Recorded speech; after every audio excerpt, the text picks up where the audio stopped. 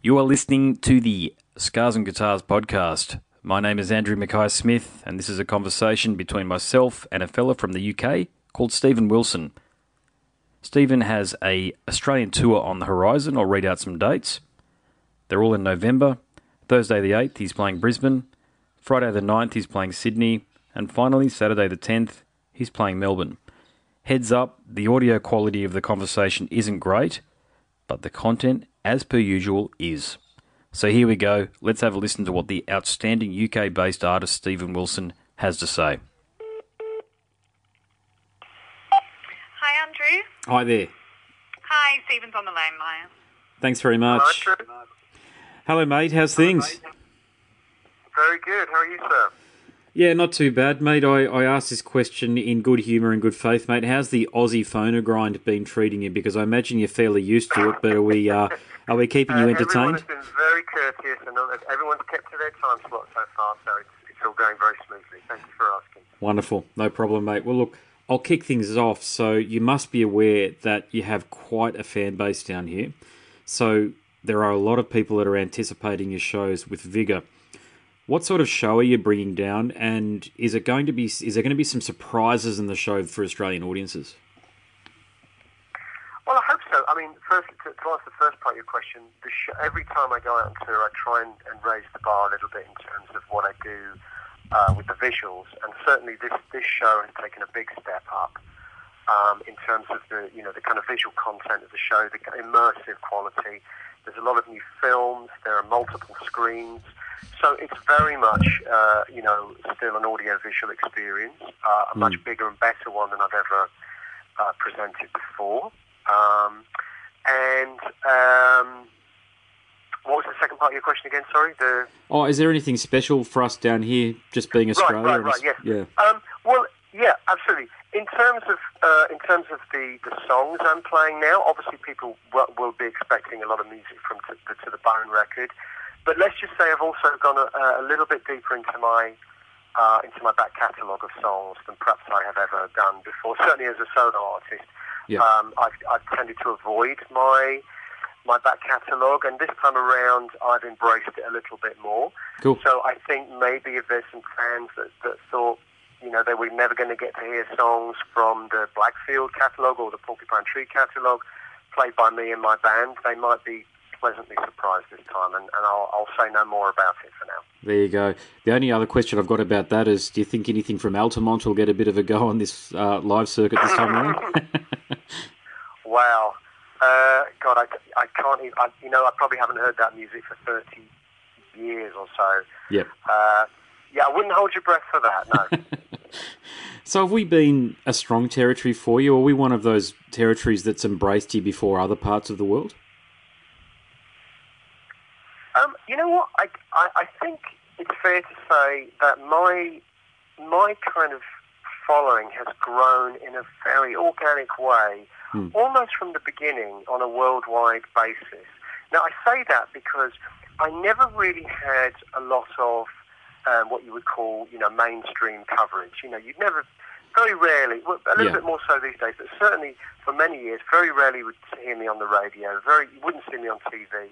So I think, also allied to the fact that my first sort of musical offerings were about the same time the internet was beginning to feature quite heavily in everyone's life. So I think what happened is the following began to grow in a very organic, word-of-mouth way, almost from the beginning. And it meant that even as early as, my second or third album, I had some fans in Australia. I had some fans in India. I had some fans in Mexico. Not enough maybe to go and play a show at that time. But it was kind of symptomatic of the fact that the following was growing almost internationally from the beginning in this very organic way. Now, I remember there being a lot of interest from Australia very early on, but of course being such in terms of where I'm from, a remote country, it was one of the last places I actually ever managed to get out to play live. But by the time I did that with Porcupine Tree, I think there was quite a substantial audience that had built up that was very, very excited and anticipating us playing there. So, does that answer your question? I think I was aware.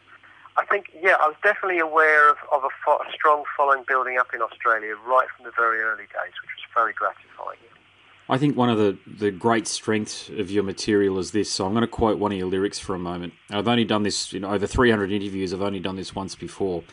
So the lyric is, I'm tired of Facebook, tired of my failing health. I'm tired of everyone, and that includes myself. So certainly as far as I'm concerned, in the grand tradition of great English songwriters and lyricists such as Mark Burgess from the excellent and overlooked Chameleons, you manage to articulate the deepest aspects of humanity's psyche. You've got some notable contributions, such as that lyric from Pariah that I just narrated or recited. But, mate, where do you draw your lyrical inspiration from? Because it is profound, if you don't mind me saying.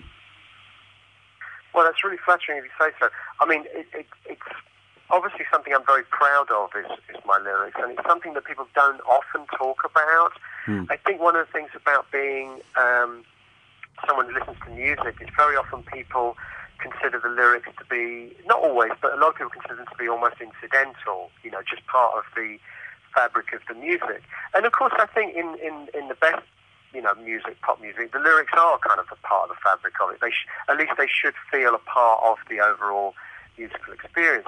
But I do think it's possible to write music and to also write lyrics which kind of encapsulate some quite deep and meaningful ideas. And I've always thought the pop song or the rock song was able to embody quite serious subject matter and make people think about the world they live in the best tradition that art should, whether it's cinema, literature, whatever it is, poetry, whatever it is.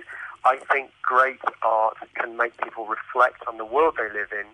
It's almost like holding up a mirror and saying to that person, do you recognize yourself in the mirror? Is this something that you can relate to and respond to? And it's always gratifying to me when people like yourself pick up on. And by the way, that lyric you read out, I'm very proud of that. Right. Yeah. Sometimes I wonder where it comes from myself. Sometimes it's very easy to write something and sit back and read what you've written on the page and say to yourself, that's actually really good. How the hell did I write that? Where did it come from? Yeah. And I suppose the answer to your question is I can't really articulate to you exactly where these things come from, except to say, of course, they come from my own observations about the world I live in and my place in that world. And, and I am tired of Facebook, and I am tired of the influence it seems to have on my species. And I'm very worried about how the internet has, in an incredibly short period of time, 20, 25 years, almost changed this species beyond recognition. That is a very worrying thing, and you will see that paranoia, of course, reflected in a lot of my lyrics, as you would expect. Yeah, great response. Yeah, great response. And the other point that I'd make too, and I know you're a humble bloke, mate, so take this with a grain of salt, but you have been compared quite rightly to two of the biggest and greatest British rock bands of all time, that being Radiohead and Pink Floyd. And I appreciate that it's a heavy cross to bear, particularly when critics and indie journalists such as myself start seeing a lot of parallels between their music and your music. But what kind of a legacy would you like to leave after it's all said and done? And dare I use the word retire? I know it's many tens of maybe decades away yet, but what sort of a legacy would you like to leave? I think it's quite simple, really. I mean, most pop music is by definition, or rock music, but it's by definition kind of like fairly ephemeral. So it's kind of made for the current age, and usually within 10 to 20 years, it's kind of forgotten. Now, that's not necessarily a bad thing. I don't think there's anything wrong with making music just for the now, without any thought about the future. But the artists you mentioned, Pink Floyd, Radiohead, the Zeppelins, the Beatles, there are certain Michael Jacksons, the Princes, the Bowies, the Elton Johns. There are certain artists that you just know instinctively people will still be discovering and will still be connecting to in 100 years, 200 years, in the same way that people still connect with Beethoven and Mozart. I would love to believe somehow I will be in that group of artists that I'll still listen to and still appreciate. And I suppose in a way, to use a rather pretentious word, have the kind of artists that have a legacy which lives on after the age that they have made it in. And that really is, that kind of, wanting some degree of immortality with what you create. I think that's the most you can ever expect from what you do. And I hope, my own little pretentious ambition is that music will still prevail, yeah. Well, you've got a good chance of doing it, such as the quality of your output, mate. And look, I'll make this my final question. Your career, unbelievably, mate, you're approaching your fourth decade. So, look, I'm in my fourth decade, so it makes me feel old too. Don't worry about that. But did you think you'd be doing it all these years later after you started Altamont when you were 15? Wow. I think it's a double-edged thing, really, because I think probably when I was 15, I couldn't think about anything else except spending my life making music.